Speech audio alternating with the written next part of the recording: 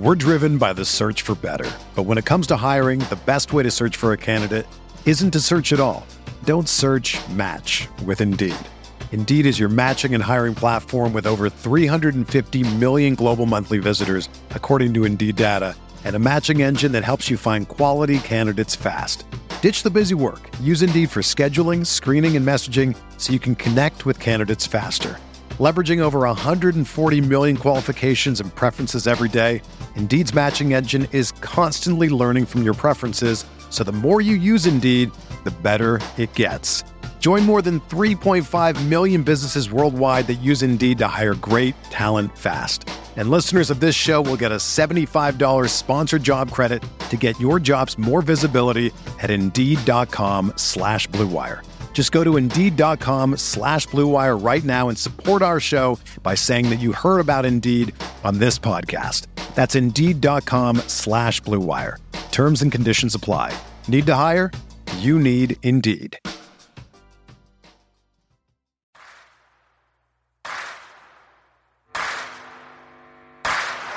You're listening to Setting the Pace, your go-to Pacers podcast with Alex Golden and Michael Facci. Miller for three. Oh, he backed it in. He backed it in. And the game is tied. We're going to overtime. Warren lets it fly. Yes. T.J. Warren is not human. Granger catches, shoots for three to win it. He hits it. Go. Brogdon for three. Got it. O'Neal drives on Yao. Puts it in. Duarte 4-3. Boom, baby. Anthony attacks. Hibbert denies him at the rim. Karis LeVert, people don't realize how good he really is. LeVert, skies high for the jam. Stevenson passes into Sabonis for the basket. Jackson turns, fires, and hits. Oh, wow! Turner bringing that smoke. Flips it to the big fella, fake shoots, and hits!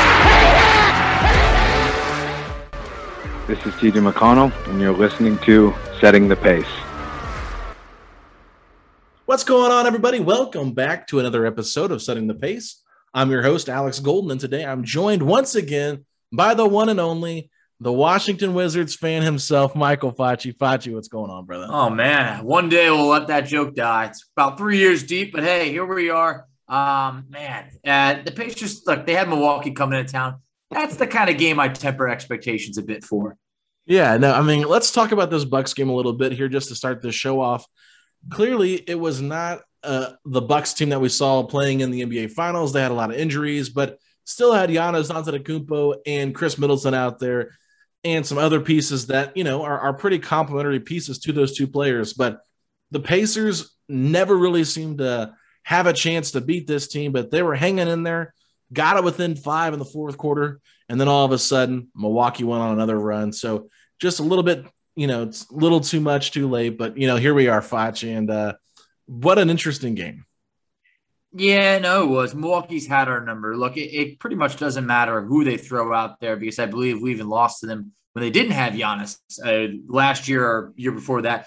We've lost now 5 straight to Milwaukee, 10 of the last 12. I mean, it's tough, but they're the defending champs. They have arguably the best player on the planet right now, Giannis, and, he was a rebound shy of a triple-double. I mean, 30 points, 10 boards, 9 assists, 10 of 18 from the field, got to the free throw line 13 times. It's just the guy did it all. Chris Middleton was great, but the one thing I could not allow was Grayson Allen should not have 19 points against the Pacers. That cannot happen. And look, it was one of those games that off the bat, Milwaukee got us immediately into foul trouble. Sabonis and Turner picked up 2 fouls, quicker than you could even count to 2. So things got off to a rocky start. The Pacers, like you mentioned, they battled as much as they could to keep it close, and I respect that. But in the end, Milwaukee was just too much for this Indiana team.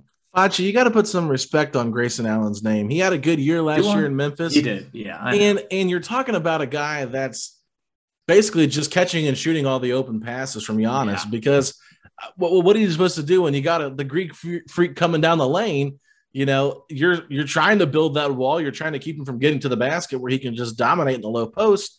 And when he kicks out, I mean, you said it, he had double-digit assists. So that's one of those things, or 9 assists. But I mean, you're talking about wide open shots for Grayson Allen, Pat Connaughton knocking down some big shots. So, Grayson Allen, to me, he had 4 of 9 from 3. So, I mean, he's a good 3-point shooter. That's where he got the majority of his points from. Got 5 free throws as well. So, Grayson Allen, he's not a bad player. I understand he's not Drew Holiday, but I think with Grayson Allen, I was more so blown away by the salt and pepper hair that he has. I thought the same thing. I was like, what? I said, I didn't realize he had gray hair. But it was one of those games where he played pretty well. The Pacers really, I thought they just could not figure it out with this team until the fourth quarter when they went with that weird lineup, Facci. We saw the double bigs, but it was Goga Bitadze playing next to Domantas Sabonis, not Miles Turner. What were your thoughts on Goga's game and his debut for the Indiana Pacers this season?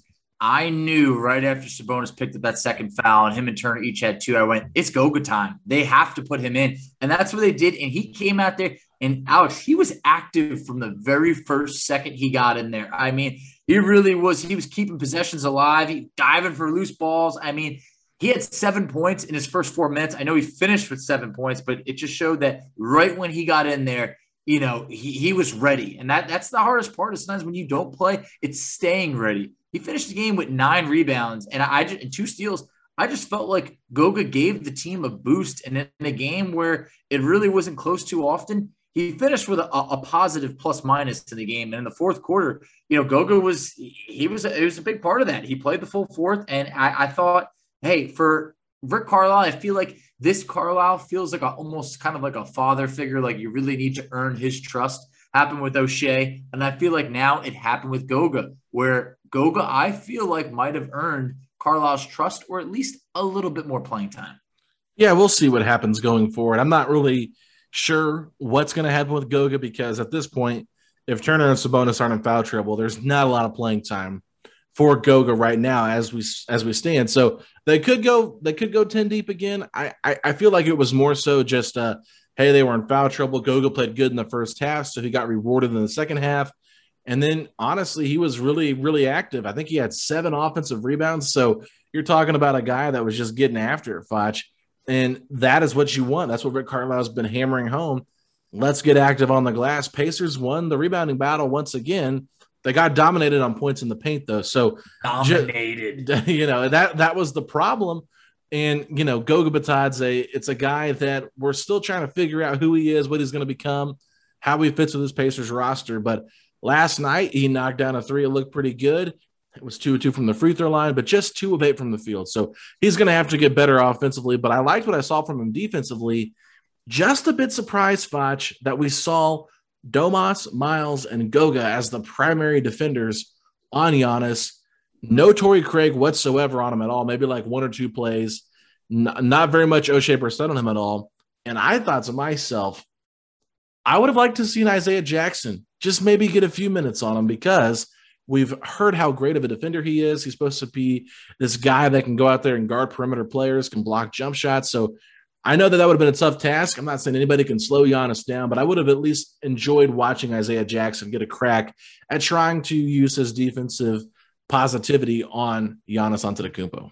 Yeah, I mean, look, in a game where nothing was working, why not? Why not have thrown him a couple of minutes just to go with the experiment? But yeah, a guy like Torrey Craig, I mean, we brought him in there for, not to be a Giannis stopper. We don't have one of those, but to be able to go after some of those taller guys that maybe that we've struggled with big time. Well, Torrey Craig, he has actually seen his minutes decrease every game. We went from 28 minutes to 12 to 11 to just 6 against Milwaukee. I mean, offensively, he's 2 of 10 on the season. Defensively, we're not getting what we hoped for. So you kind of wonder, why were the Pacers this excited to sign him? The second free agency opened up. But, yeah, I mean, it's definitely been interesting. This is, like I mentioned before when we started, this is the type of matchup that I go, okay, we're going to have our hands full tonight, no matter who's out. It's going to be a tall task. If the Pacers had pulled this game off, we would have been running in the streets right now, just going wild. But in the end, hey, Milwaukee is a very good team. So you try and take some of the positives, and there were a few positives in this game. Like, for instance, seeing Goga out there, that was nice to see. Chris Duarte consistently has yet to have a game where he really looks like a rookie. I mean, finishes with just a -1 in a game where the Pacers lost by 10, pours in 18 points. We'll touch more on him. Brogdon, yes, he had turnovers, but I thought he'd give you 25 points again. Sabonis, 21, 13, and 5. I mean, there was a lot to like, and the defense was not one of them. Yeah, I think Brogdon was forcing a little bit too much on so. offense, getting those 7 turnovers. I mean, he was playing very aggressive early on, which we really haven't seen from Brogdon in the first 3 games of the season. It had been him kind of warming up later and letting other guys kind of get going. So I was intrigued by how Brogdon got off to such a fast start, and maybe this was a bit of a revenge game for him, like you like to put out on Twitter. So I know Brogdon does like playing the Bucks. He wants to beat them badly, obviously, especially with them winning the championship last year. I'm sure that it hurts a little bit to see them doing that. But you're right. Torrey Craig, his minutes have just diminished from this rotation, and I'm not really sure what is to be expected of Torrey Craig because I never bought into him as an offensive player. I bought into him as a defensive kind of guy, and I get it. O'Shea's played better than him. Goga played better than him. And quite frankly, Jeremy Lamb has been better than him.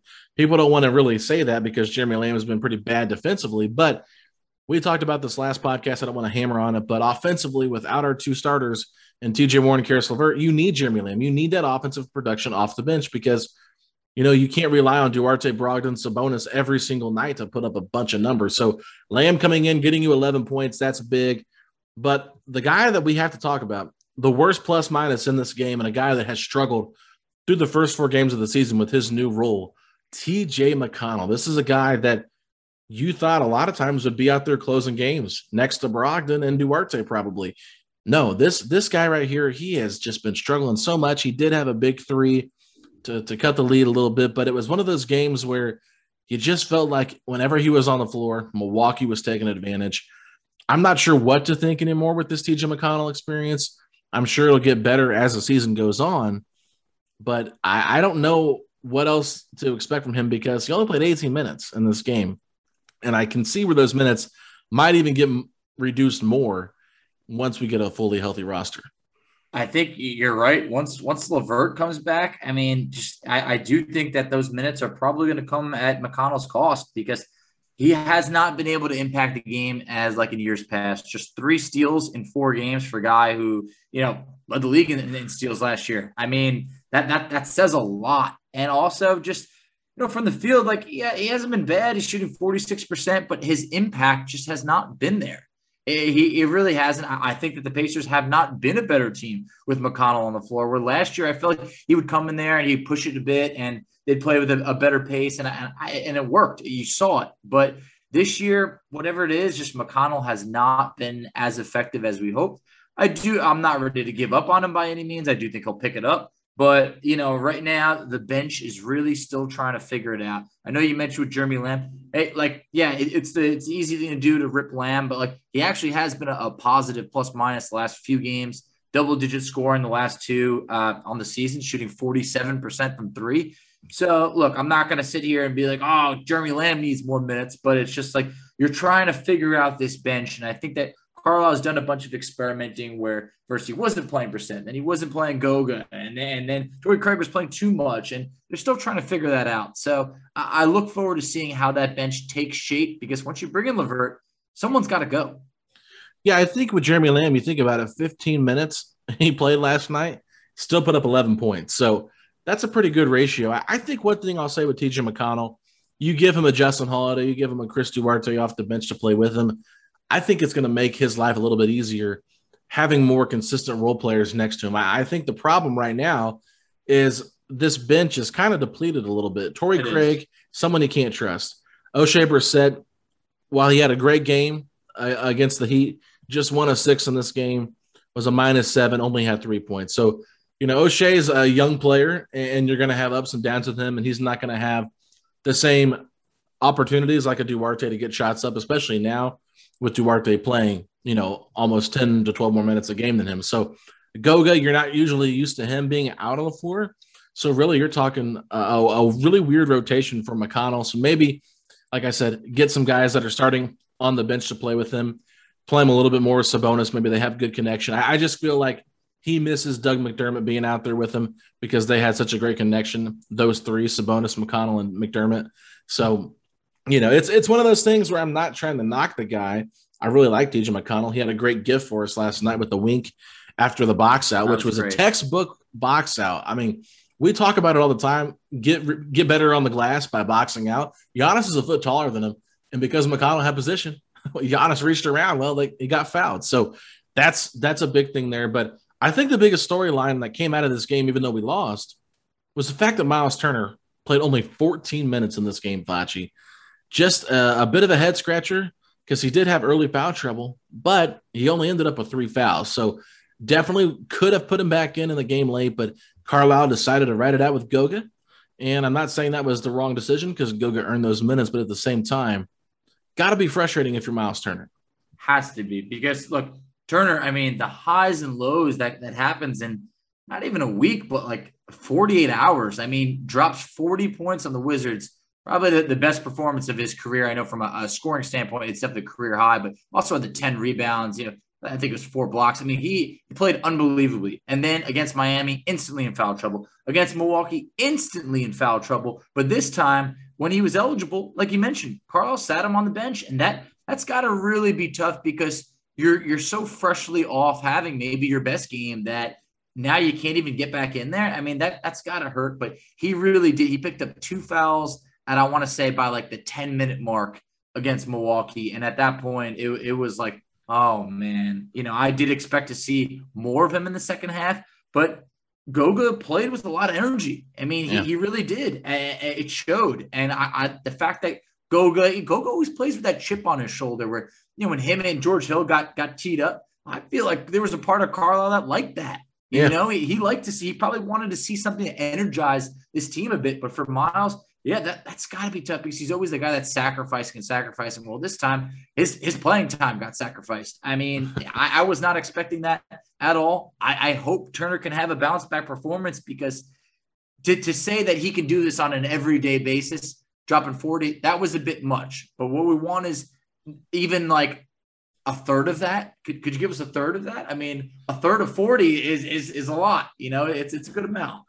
Yeah, I mean, it's just frustrating, I guess, for me to see this because he combined to play just 30 minutes in 2 games and scored 9 points against the Heat and the Bucks. And these are 2 teams that we consider playoff teams.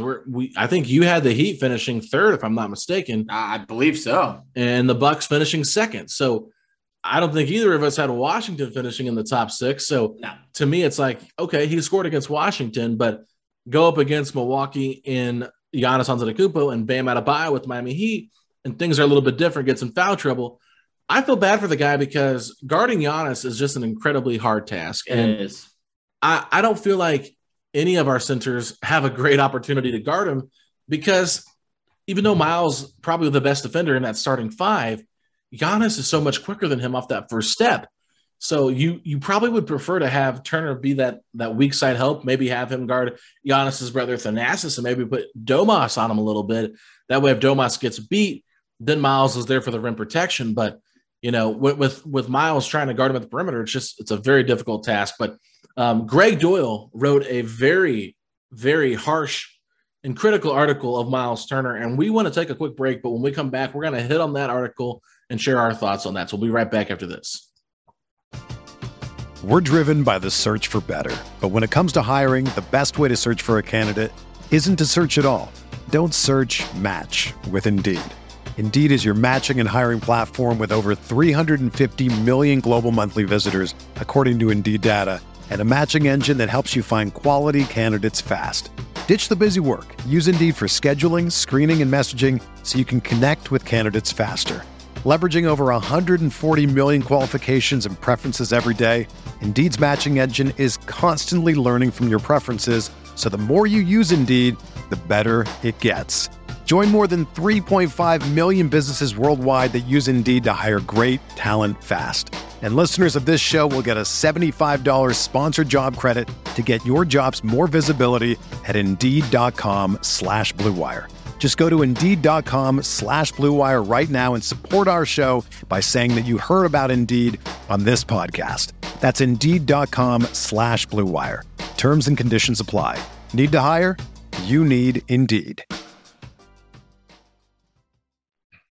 When you need mealtime inspiration, it's worth shopping Kroger, where you'll find over 30,000 mouth-watering choices that excite your inner foodie. And no matter what tasty choice you make, you'll enjoy our everyday low prices, plus extra ways to save, like digital coupons worth over $600 each week. You can also save up to $1 off per gallon at the pump with fuel points. More savings and more inspiring flavors make shopping Kroger worth it every time. Kroger, fresh for everyone. Fuel restrictions apply.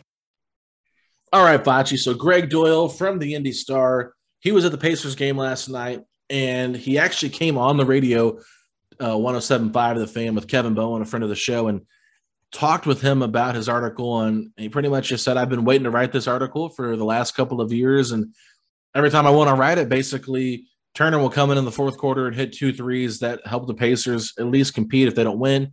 And it's like, if he gets to 11 points, then I can't write the article about him. But he wrote this little snippet that I clipped out and I tweeted it, but I'm going to read it on here real quick on the podcast. This is from Doyle's article. He said, it's time to come to grips with what Miles Turner is. A pretty good NBA player most nights, and 2 or 3 times a year, a great one. But he's more likely to disappear than dominate. Miles Turner is a disappointment, but he doesn't have to be. Let's accept what he is and hope Pacers president Kevin Pritchard deals him before the rest of the league figures it out. So this is some pretty harsh words coming from a guy who he said that he likes Miles Turner as a guy, but he's been waiting to kind of rip him for his level of play. So Facci, I sent you that article. You read it. What were your thoughts on the whole thing? Yeah, I mean, it definitely was harsh, but sometimes reality is harsh or needs to be. Look, Miles is a very good player, but I think he does think of himself as being a very great player. And that's the tough part, because when you do have a game like against Washington where you drop 40 points and all that, I mean, there's no reason why your confidence should not be sky high. But to say that you can do that on a nightly basis and all that, it's just not kind of who he is. He is a very nice guy, and sometimes he might be a bit too nice. But I just think that if he can just – I know he buys into what his role is. That's more on the defensive side of things, and I think we all appreciate that. And he has sacrificed a lot, but I think this far into his career, this is who he is. If he was on another team and he did have a much bigger role, yes, he could be someone else. But unfortunately, the Pacers can't offer him that type of role. So I looked at it. I mean, he had, I think it was like 21, 22 shots in that game against Washington. And it had been a few years until he had that many shot attempts. But I don't know if we are a better team if Miles Turner is putting up 20 shots per game. So it's tough. We're just looking for consistency here. And Greg did mention he's shown, glimpses of superstardom. And I think that's why some Pacer fans are so torn on him, because it's not on a consistent basis. Yeah, I think inconsistency is just a perfect word to describe Miles Turner's career. I was really encouraged by seeing him go out and score 40 points. I wanted to see, what he did after that. Me too. And it wasn't like, oh, you got to prove yourself, but it's more so, I want to see how you react maybe if you're not the focal point on the offensive side of things. And unfortunately, the last 2 games has gotten foul trouble, and this article, probably couldn't have come at a worse time for Miles, because he's riding that high of 40 points, a career high for himself. He comes out and says, get used to this. This is the new Miles Turner. He has his custom-made Mountain Dew shoes that say Defensive Player of the Year on them.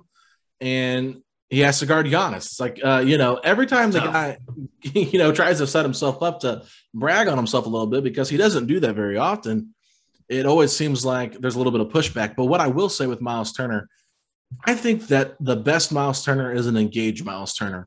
And it seems to me that too often on the offensive side of the ball, he doesn't get as involved as he needs to be. And I think partially that's on himself, but also I think that maybe Carlisle, similar to what they did against the Wizards, not, continuously run the ball through him like they did then, but just like that first basket of the game, get him a wide open look at the basket, let him feel a little bit like he's, a part of that offense, even if it's in a minimal role and not a maximum role, and get that confidence going. Because a lot of times, to me anyway, it feels like Miles is at his best when he's confident, when he's shooting the ball confidently, like, oh, I'm going to hit this shot.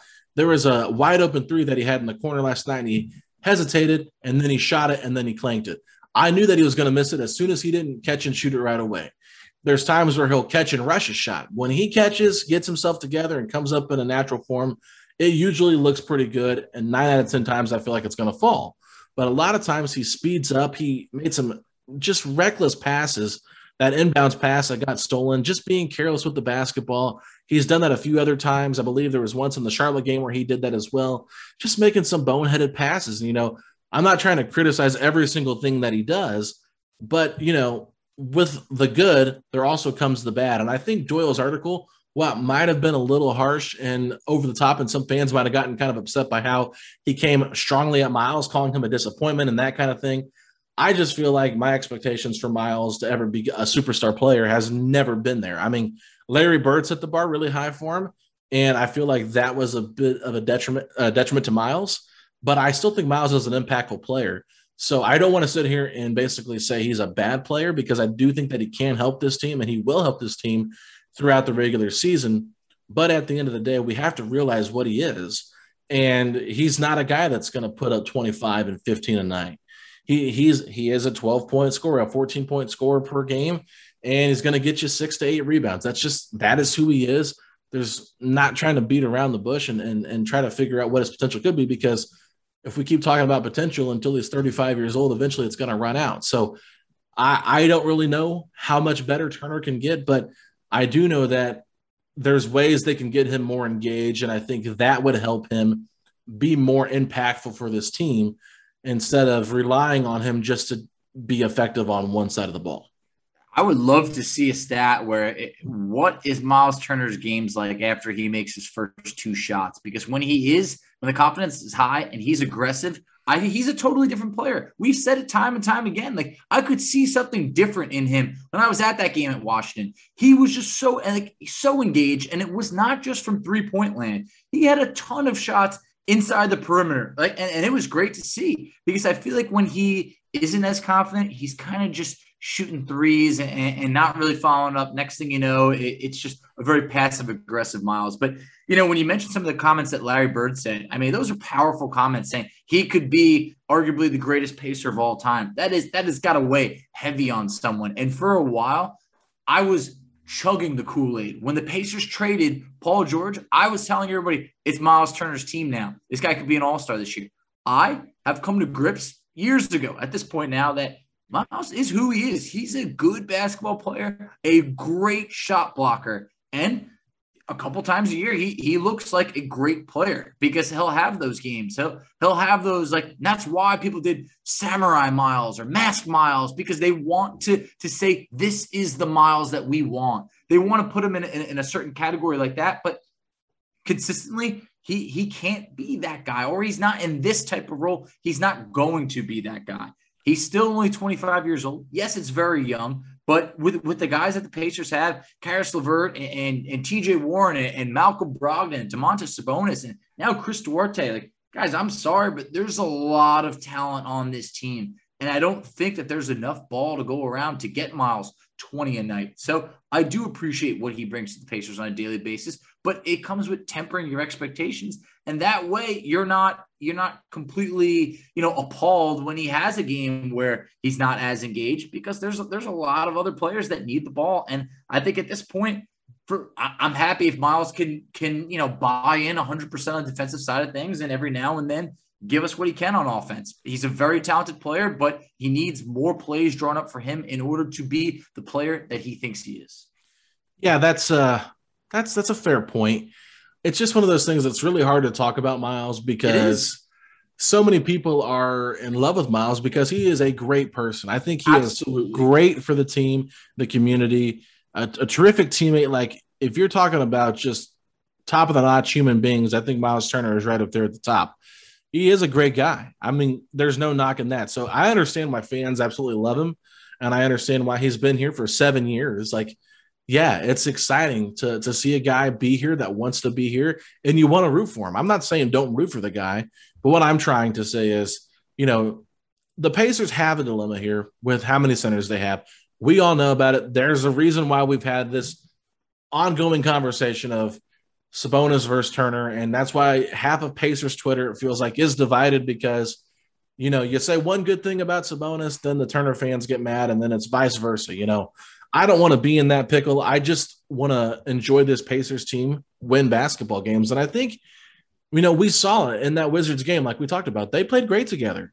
So there's ways they can play really well together. I think matchups are always going to be dependent on how well they do together. But overall, Foch, it's just Turner is a guy that, especially in Indiana, with who's on the roster now, his role is going to be limited. So I think that's why a lot of Turner fans are frustrated, because they feel like Domas is taking away the touches that they think Miles deserves. But what I will say about Domas is, while he has been shooting the ball a little bit more this year, I think, than last year, or at least he's getting more points than he was on average than last year at this point, he is an offensive connector. And that's one thing that Turner is not.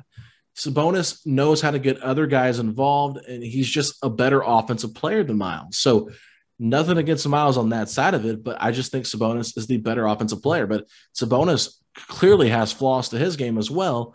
We saw last night trying to, put his back to the basket and try to take Giannis in the post. It's not a recipe for success. That's not the greatest way for Sabonis to get points. So I think there's ways they can work together, and I think there's ways they can work separately off and on the court. But so far this season, the numbers have pointed to the solo Domas minutes have been better. But last year they were better with Miles. So I'm not trying to sit here and tell you who's a better player, who's not. But I will say this, Miles Turner, they need to get him involved earlier on, I think, offensively, and that will make him a better player for this team. Whether he closes or not, that doesn't matter to me, as long as whoever the unit out there is playing well. But I think it's just interesting to see Carlisle has the last two games basically bench Miles in the fourth quarter when the game got tough. Yeah, I mean, that's definitely got to be a tough pill to swallow for Miles. I honestly feel like that wouldn't sit well with anyone, especially, the longest tenured Pacer, a guy who's in your starting lineup. I mean, that's not going to sit well. But at the same point, you need to go with the best five that night. You don't want to have anything premeditated, pre-thought up that, hey, this is what we're going with no matter what. Play your best starting five on that night, whoever has the hot hand. You like the energy you saw from Goga. I don't think that's going to be a constant theme by any means, but we'll wait and see. But I almost didn't give credit to Chris Duarte, but Chris Duarte had one of these moves.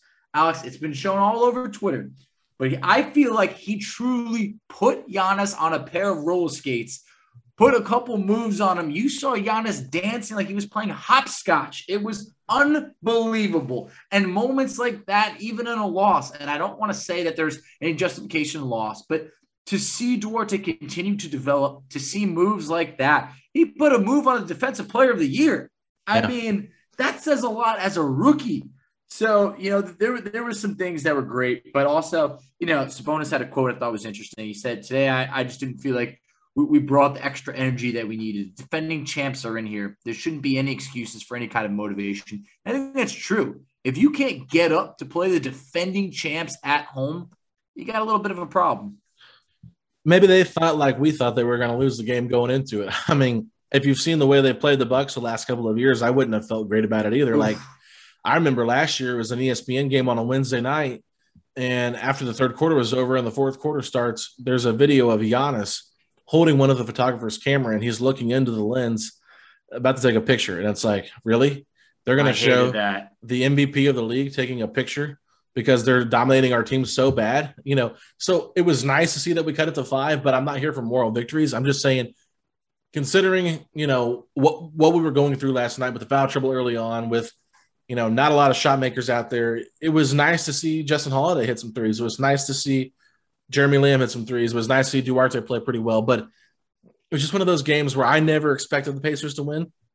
So the fact that we were actually in it towards the end for a little bit, it gave you some good feelings. It gave you some good vibes. Like, okay, maybe Carlisle's got something figured out, but still, it was the helpers to Middleton and Giannis that were killing us. Thanasis played pretty well. I mean, for what his role is supposed to be, Grayson Allen, Pat Connaughton, they were hitting shot after shot. So I just felt like, to wrap this conversation up, Facci, it was just a tough game. It was very frustrating for a lot of the Pacers players. You could see it on their face.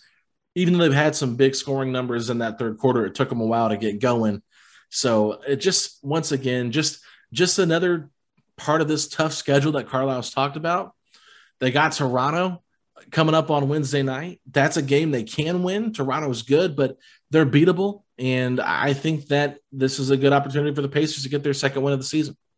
Absolutely. Toronto is very beatable. It's a team that they'll see twice. So hopefully if it doesn't happen the first time, they'll be able to make the adjustments in game 2. Also, Nate Bjorkgren's return, the Pacers will face him. So that's going to, spice it up a little bit. No, I don't expect a video tribute by any means at all. If anything, there's a chance the man could actually get booed. It's probably very likely, but we'll find out. That's something, Well, this one's in Toronto, so he'll be okay until Saturday.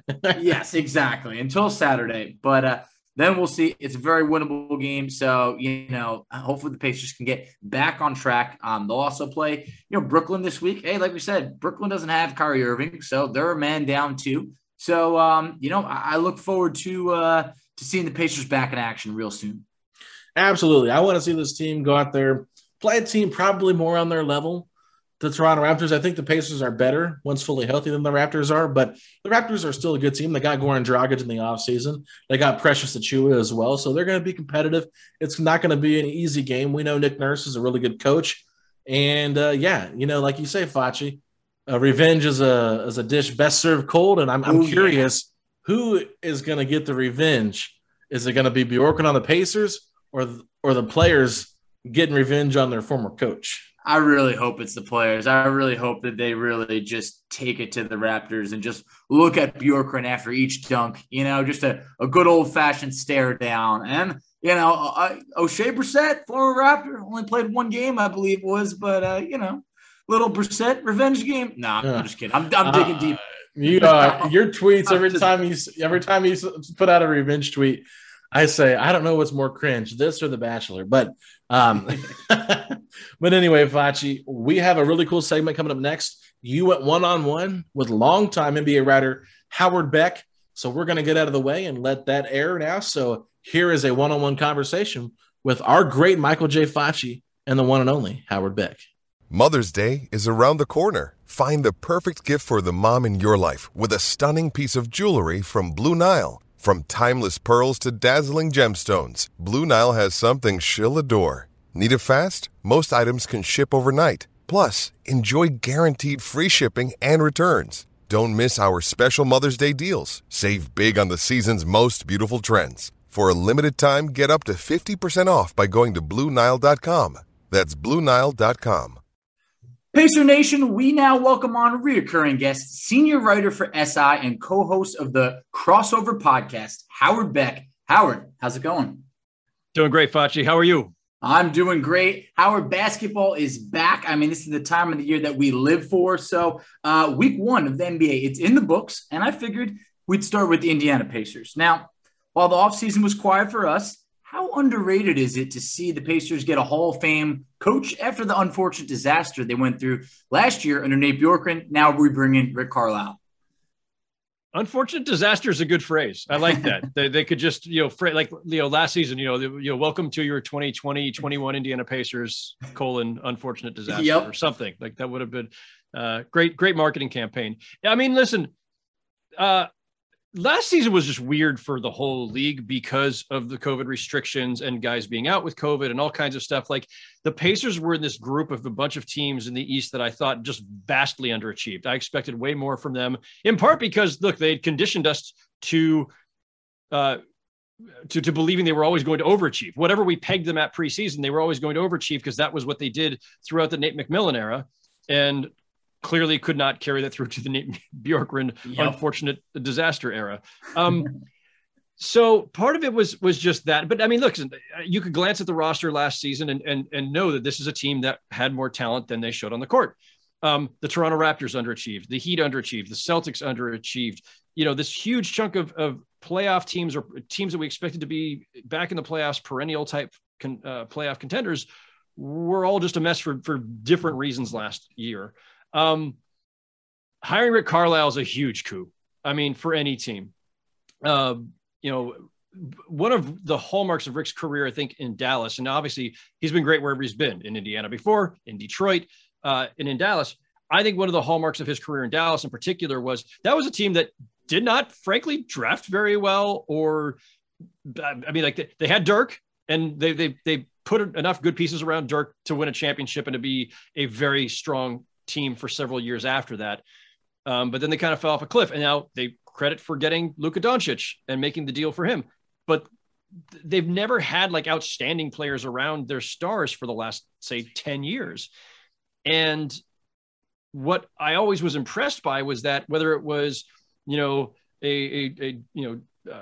Hardaway Jr. or, JJ Barea or whoever, like Powell, like Carlisle always gets the best out of these role guys. And so you glance at the roster preseason and you go, all right, Luka's great, but I'm not sure about the rest of these guys. And you look up at the end of the season and they've won, 44, 46 games or whatever the equivalent was in a lockout or a COVID season. And that's what I expect from the Pacers this year. If they underachieved last year, and I believe they did, I think that they will either, whether we'll consider it overachieving or simply properly achieving based on a lower baseline set last season, I think, the Pacers are going to have a much, much stronger year. Health is obviously a concern right off the top again. Karis LeVert being out again, waiting on TJ Warren. But I like what they have. I like Brogdon. I like Sabonis. I like Turner. I like their core group. And obviously Chris Duarte is making a quick impression as a rookie. There's good talent there. And the East is a lot better than it used to be. So it doesn't mean you're ready to break through and be a contender or be top 4 in the East. But I think there's a lot to like there. And I think Carlisle is the one to get the best out of that group now. You made a lot of great points. The East is stronger than it's been in years. The West had always, completely just overlooked the East. But now it feels like you're not going to have the 8th seed being a sub 500 team. Even the playing teams are going to be good this year. But one name you touched on, Chris Duarte. Now, look, this has been a very, it's intriguing rookie class. You might not have maybe the LeBron James of the past or those, but Cade Cunningham, Jalen Green, Evan Mobley, those are some big names over there. But the talk of Pacer Nation right now, and even some credible media members, has been the play of Chris Duarte. Pacer fans are not used to getting their rookies talked about like this, but he shatters the Pacers' rookie debut with 27 points and currently leads all rookies in scoring at 19.8 points per game, even 45% from 3. So, it's not like he's just putting shots up just to put them up, but this is at pick 13, Howard. Did the Pacers strike potential gold here?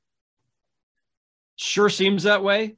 I don't pretend to follow the college game the way that the draft experts do or the way that people who love college ball do. I don't watch the college game much at all during the season. I'm totally locked into the NBA. My job is figure out these guys once they arrive.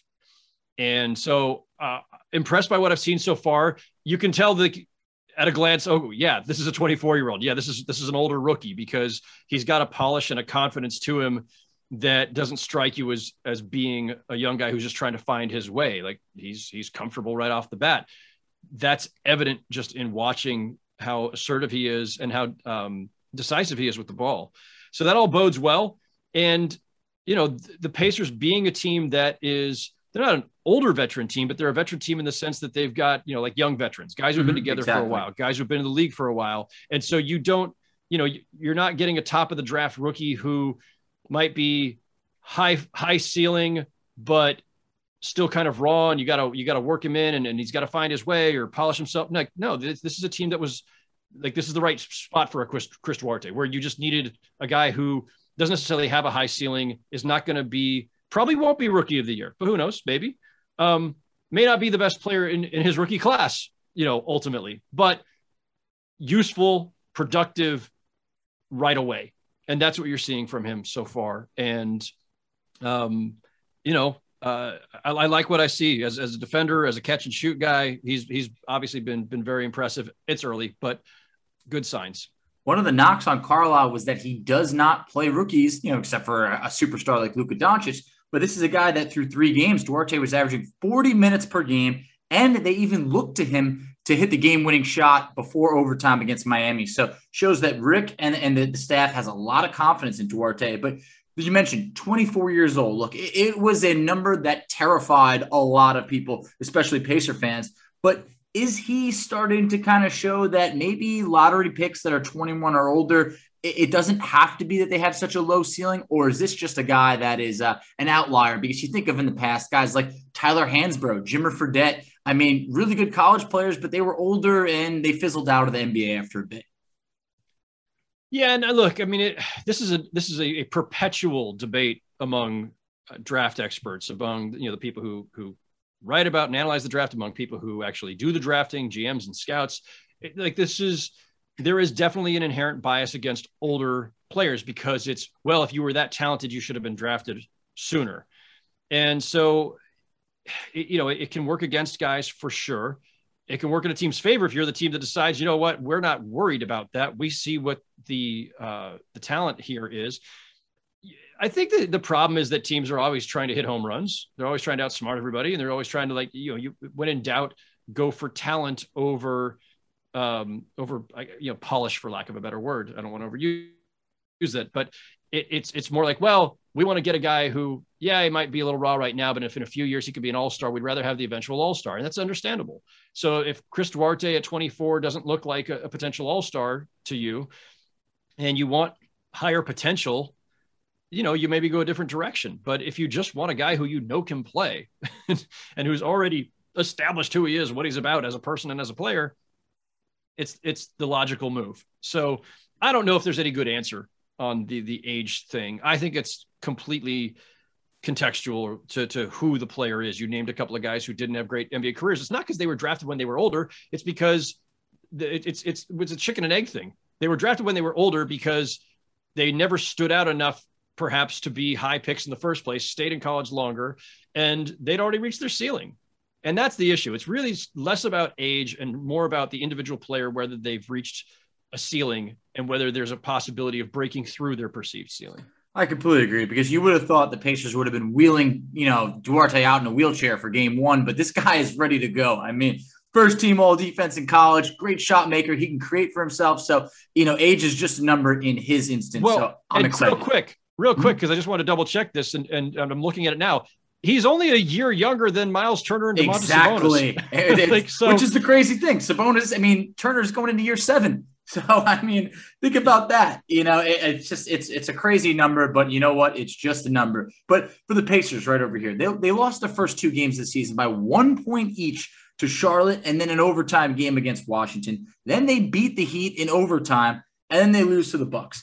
All 4 of these teams figured to be in the playoff or play-in picture, and we're doing all of this without Caris LeVert and TJ Warren, which you touched on earlier. Curious, from an out of Pacer media market, are people looking at the Pacers as like, hey, when they get these 2 back, they could be a consistent playoff team again, or are we just completely overlooked in general? I wouldn't know about overlooked.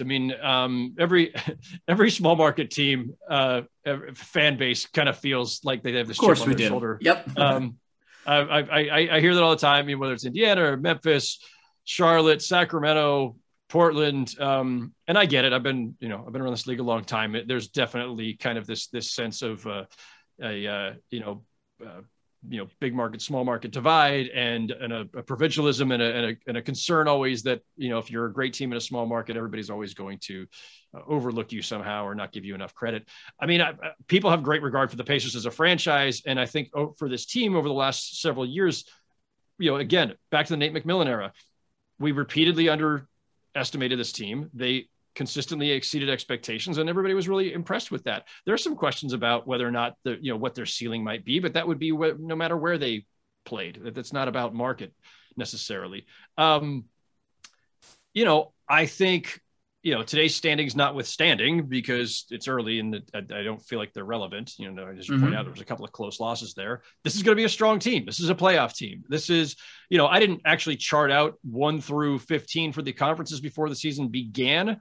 But if I had, would I have had the Pacers somewhere in the, I think 7 to 10 range? Yeah, probably. And that's not a knock on them. It's just that the top of the East has gotten really tough, right? So right off the top, assuming that Philly doesn't get completely sunk by all their drama, you have Milwaukee, Brooklyn, and Philadelphia as your presumed top 3 teams in the East. Atlanta's right there. I actually think that Atlanta, this is my strangest, most outlier theory, my hottest take of the preseason was I think the Hawks could finish with the best record in the East. Wow. Yeah, it is getting a little spicy up in here. Well, there's a reason for that. I mean, it's mostly because Milwaukee's the defending champ, and usually defending champions take a step back a little bit. They don't prioritize the regular season quite as much. They've already proven everything they need to prove. They're not worried about home court advantage. The Nets, while they haven't won it, they've got 2 superstars who are former MVPs, and they're not worried about the regular season. They're playing for June. So but the Hawks, meanwhile, are young, really deep, which helps in the regular season. And they're just spry. Like they've got everything to prove. So it wouldn't surprise me the least if because they have that depth and that youth and prioritize the regular season, that they could have the top record. So there's your top 4 teams, give or take. And then Miami is in there somewhere. The Knicks are probably in there somewhere. So there's like 6 right there. And then, Boston could crash that group. The Pacers could, I think, potentially crash that group if everything breaks right for them and they get healthy. I think Toronto's being slept on. I think they're potentially still a factor in all this. The Cavaliers have had a great start. I'm not counting on a team that young to make that kind of move. I still think they finished toward the bottom, but, respect for what they've done so far. And then the Wizards completely reformatted their team around Bradley Beal, and I really like what they did, and I like their group, their personnel and their depth. So it's crowded. It's crowded all of a sudden in terms of just quality teams, not superstar teams, not contenders, all of them, but you've got that top tier, and then the second tier is just really, really crowded, and the Pacers could be part of that. But at first glance, I think they are somewhere in the play-in range, as high as 7th and as low as 10th. And that's not even a knock. That's the common answer I'm hearing. 7 to 10 range. Look, I mean, it's 4 different spots, so it's not a knock to put them in there. That's where they were last year, and it didn't go right. So they were in that first play-in game. So I think they can creep around that maybe 8th seed or so, but still the play-in. So 2 teams that you mentioned, though, that were expected to compete for a championship this year and still are, the Brooklyn Nets and the Philadelphia 76ers, both of which are dealing with star players sitting out in Kyrie Irving and Ben Simmons. I guess let's start with Kyrie first. Do you see him changing his stance on the vaccine at all and returning to the Nets, or is a trade more likely for him? Not about to guess what is going on in Kyrie's head, or no one can. He will. Yeah. And I don't know whether he'll change his mind. I mean, there are a few different obvious outcomes here. He could get the vaccine, in which case this whole thing goes away. I don't think that's going to happen, but I've been surprised before. I think he sticks to his guns on that. Probably. He seems pretty dug in. So if that's not going to happen, then the next possible outcome is the city of New York, local government decides to change the policy. That could happen. We've got a new mayor coming in next year. We've got an election here in another week or so. And maybe the new mayor, who's presumed to be Eric Adams, will work to change that. Who knows? That could happen, in which case now Kyrie is back in the fold. If neither of those things happen, no change in law, no vaccine by Kyrie, at some point, sooner than later, I believe the Nets have to decide that it's time to trade him. And look, the market's not going to be great for him. Kyrie is a handful, but he's also really incredibly talented. And while he's a problematic, a player for the Nets because of local laws here in New York, that's not the case in most other NBA cities. So he's way more valuable to, say, I don't know, the Minnesota Timberwolves or the New Orleans Pelicans, or, pick another team that needs an all-star or especially a star point guard. You can find places for him. Whether those teams want to take a chance on all the other things that come with Kyrie, his eccentricities and unpredictability, I don't know. But I do know this: $36 million invested in Kyrie Irving this season, if he never plays a game, that's dead cap. Like that's wasted resource. You may not get anyone as talented as Kyrie back in a deal, but maybe you get 2 or 3 guys who make up that $36 million who could be really useful players for you.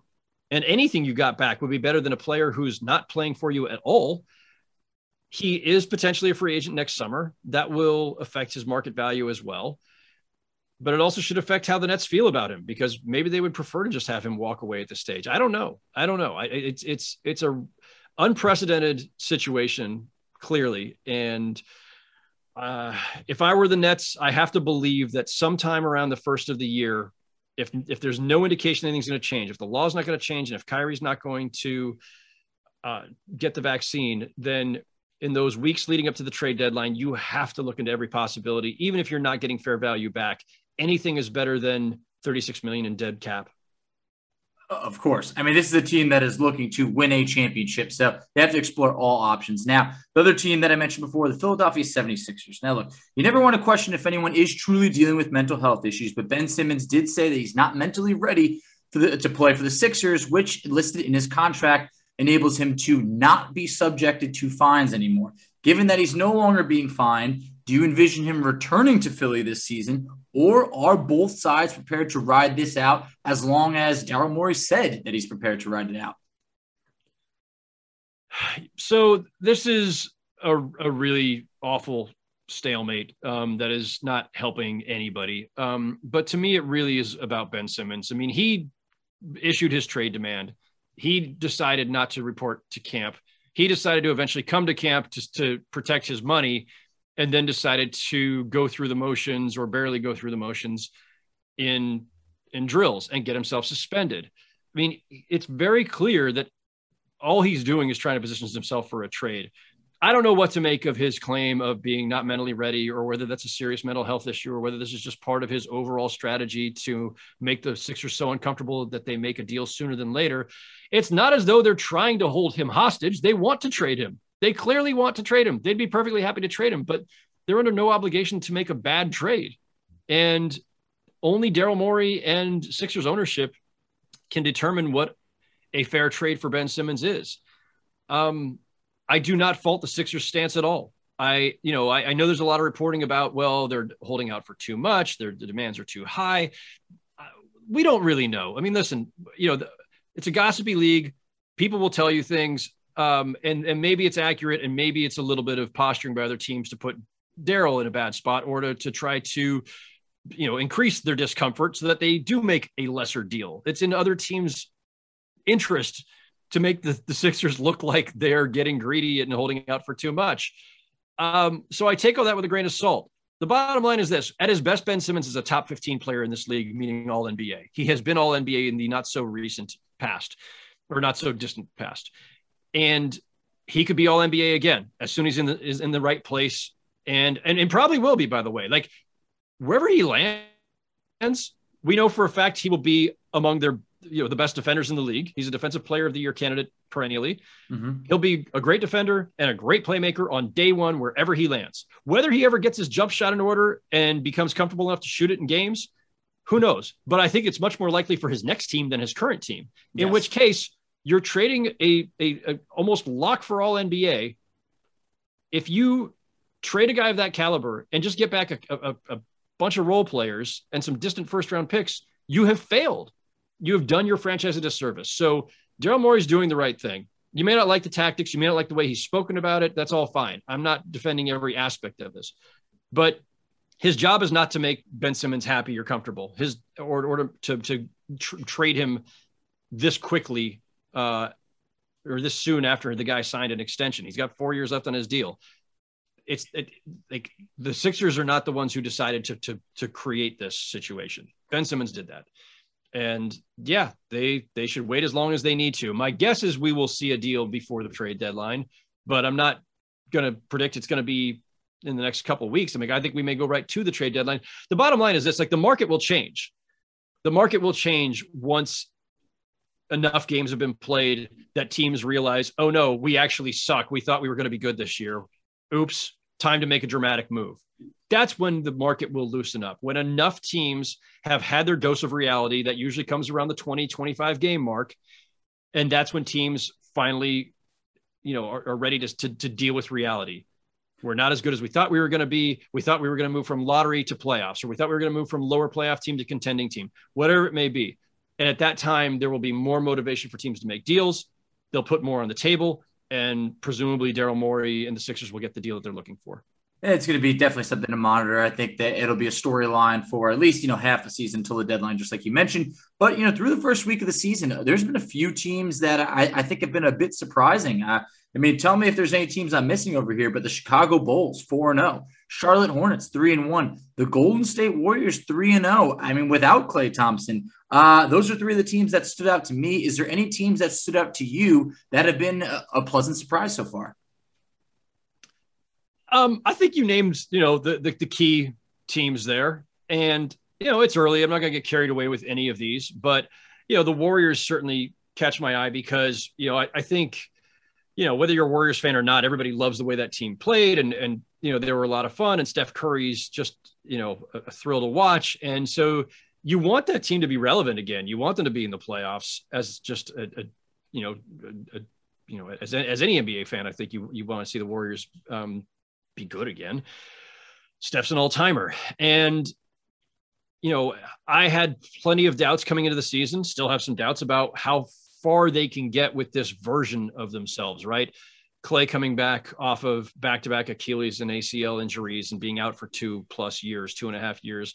Draymond Green being another year older. Steph's still playing at an MVP level, so there's always that element. But, is Jordan Poole really going to be a breakout candidate? It looks like it right now. If he can keep that up, they're in that much better shape. And then when Klay comes back, if Klay is Klay, Jordan Poole might be 6th man of the year and most improved player candidate simultaneously.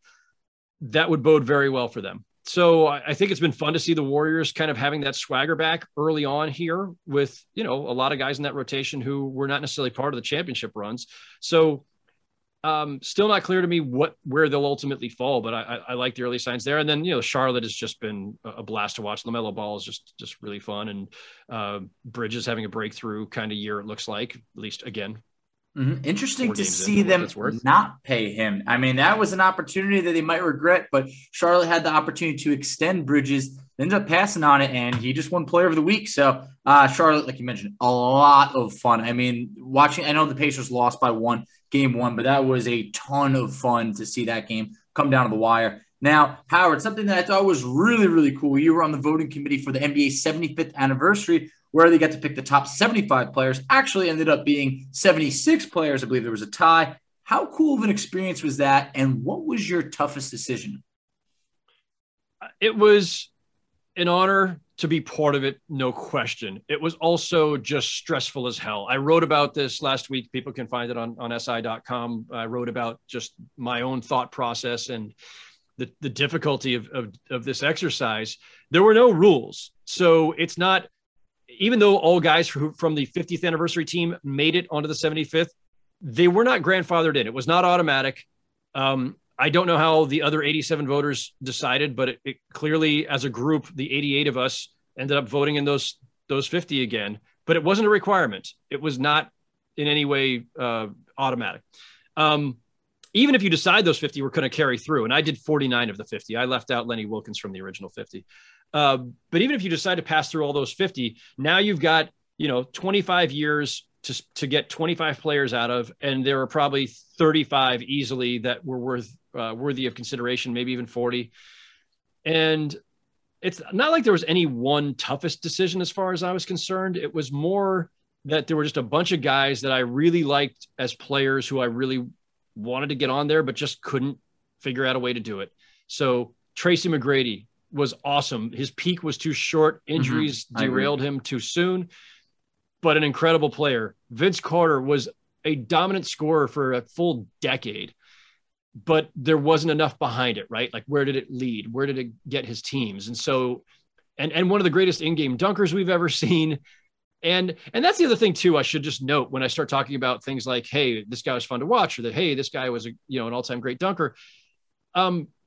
This was not the 75 greatest. Like the NBA's charge to us as voters was pick the 75 players who were the greatest ever to play the game. No, this is the 75th anniversary team. That's a much vaguer title. And it's basically to honor the 75 players who represent the first 75 years, whether that means because they were great players or part of great teams or some combination of their cultural cachet.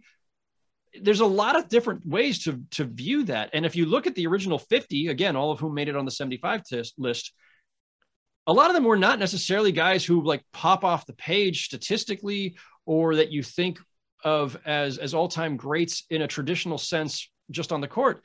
But some of them just had a historical significance, whether that's Dolph Schayes or whether that's Bill Sharman with part of those Celtics teams, Billy Cunningham in the 70s. Like there's just a lot of players who you kind of look at from a modern standpoint, having not watched them. I'm not that old, old. And so like a lot of them, I'm like, I don't know how to evaluate these guys. So I'm turning to older reporters or older NBA people and books and other things to try to get a gauge. And it was just hard to start knocking out some of those guys because of the importance they had to the early stages of the league. So once you keep all or most of those guys, it becomes really hard to squeeze on everybody from the modern era. I agree. I mean, there was names like Dwight Howard, who was left off the list, Klay Thompson, Kyrie Irving. I mean, all good, really good players. But when you mention the significance of the game, yes, I cannot properly judge players that were in the 50s and 60s, right around there, when just, unfortunately, I didn't get to see them play. So, guys like Dwight Howard might have had better numbers than others, but I understand from a significant standpoint. Either way, I mean, just an awesome, awesome list.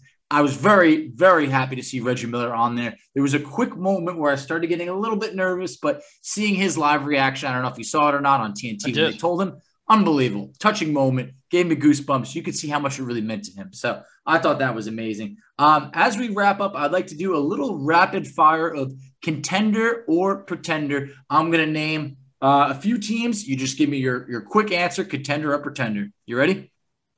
Contender or pretender. All right, Let's go. Philly. Pretender. All right. Boston. Pretender.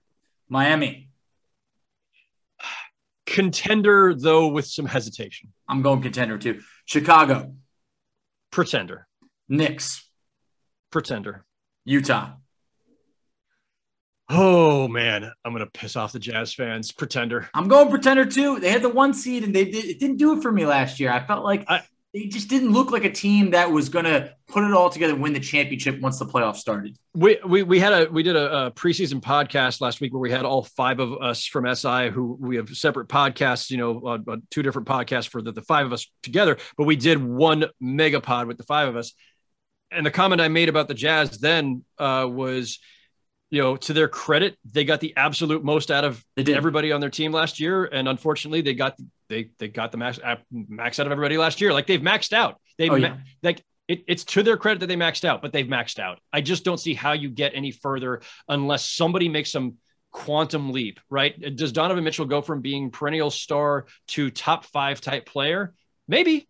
But other than that, like Bojan Bogdanovic, very good player, but he is who he is. Royce O'Neal, older Mike Conley, Rudy Gobert is not going to suddenly turn into Shaq tomorrow. They are where they are. It's just, it's tough. And this is a league that is ruled by stars. And so it's reductive, I know, but if other teams have bigger stars than you do, you're probably going to ultimately lose to them. The caveat here is that the West is kind of a jumble. The Lakers are the team with the most stars, but they look like they might just have a really tough season. And the Jazz could break through. If somebody's going to break through than the Lakers, my pick would be Denver. But it's not impossible for the Jazz to make the finals. It is conceivable. I just don't quite believe that they have another gear. Hey, if the Suns can make the finals after the previous 10 years, anything can happen. So the Jazz are already a good team, so it's very possible. But that leads me into our final question as we wrap up an NBA Finals preview. Can I get it out of you? Both teams and the winner. Preseason, we had to do our picks. I hate doing these things because it's a lot of season to play. Yep, predictions are cheap, and the season is always unpredictable. I went Nets over Nuggets. Okay. I don't, if you're talking about 2 presumed super teams with the Nets and Lakers, and so you just kind of like the obvious choices to go with the 2 teams with the most stars. Chances are one of them is going to fall short. And the one that seems more likely to fall short to me was the Lakers, because I just don't think the Russell Westbrook fit is that seamless.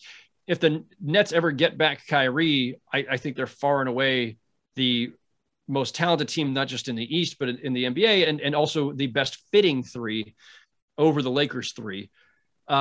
But the Nets have had some clear issues early on here, as have the Lakers. The reason I went with the Nuggets in the West is if the Lakers are going to falter, and I think that there's a decent chance of that, of those other teams, the Nuggets are the team that I feel like has the most firepower. They've got the cohesiveness of a group that's been together for a while. Jamal Murray, there's a chance he comes back with a month or so to go in the regular season. Like, that's possible. Much more possible, I think, than Kawhi Leonard, who got injured 2 months later than Jamal Murray did.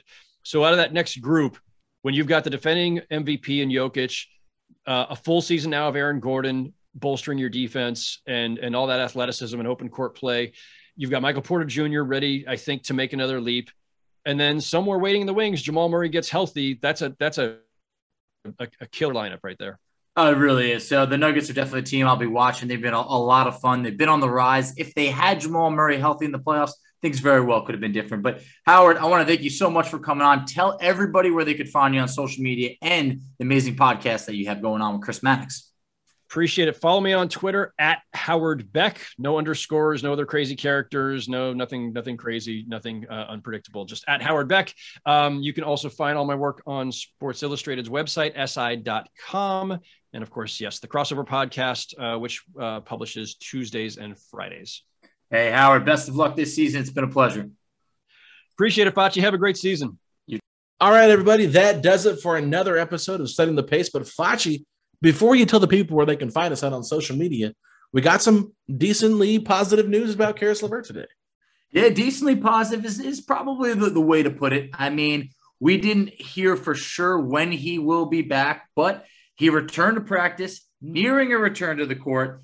Quote, "I'm planning to play soon. We haven't put a date on it yet. I feel good. My body feels good. I'm just getting into game shape." So that was a quote from Caris LeVert. And Rick says it feels like hopefully soon. So, hey, we'll take the news when we can get it. I know that update was supposed to be Monday. Didn't come until Tuesday. I was at the edge of my seat, Alex. I didn't really care that much. I'm glad that we got an update on Tuesday. We'll see what happens. I would not expect him to play at all this week. I'd be surprised if he does. But maybe the week after or the week after that, I would assume that Caris LeVert is cleared to play and come back, barring any setbacks that happen during this rehab and him getting geared up for the season. So hoping to see Caris out there soon, and I think the Pacers could really use him, especially those first two games. If we would have had him in there, I think the game might have been a little bit different.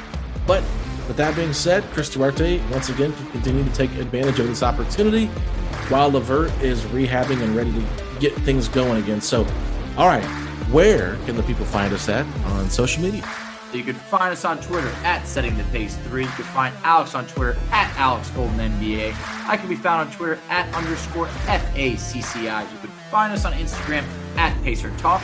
You could find us on Facebook at Setting the Pace, and you can find us on TikTok at Setting the Pace. And if you're hoping the Pacers get their second win of the season against Nate Bjorkgren's Toronto Raptors, say these three words. Let's go Pacers! Talk to y'all later. Fancy.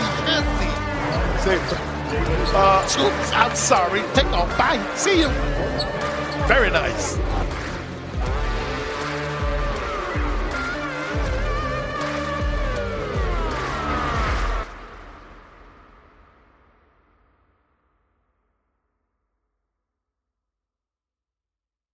Everyone is talking about magnesium. It's all you hear about. But why? What do we know about magnesium?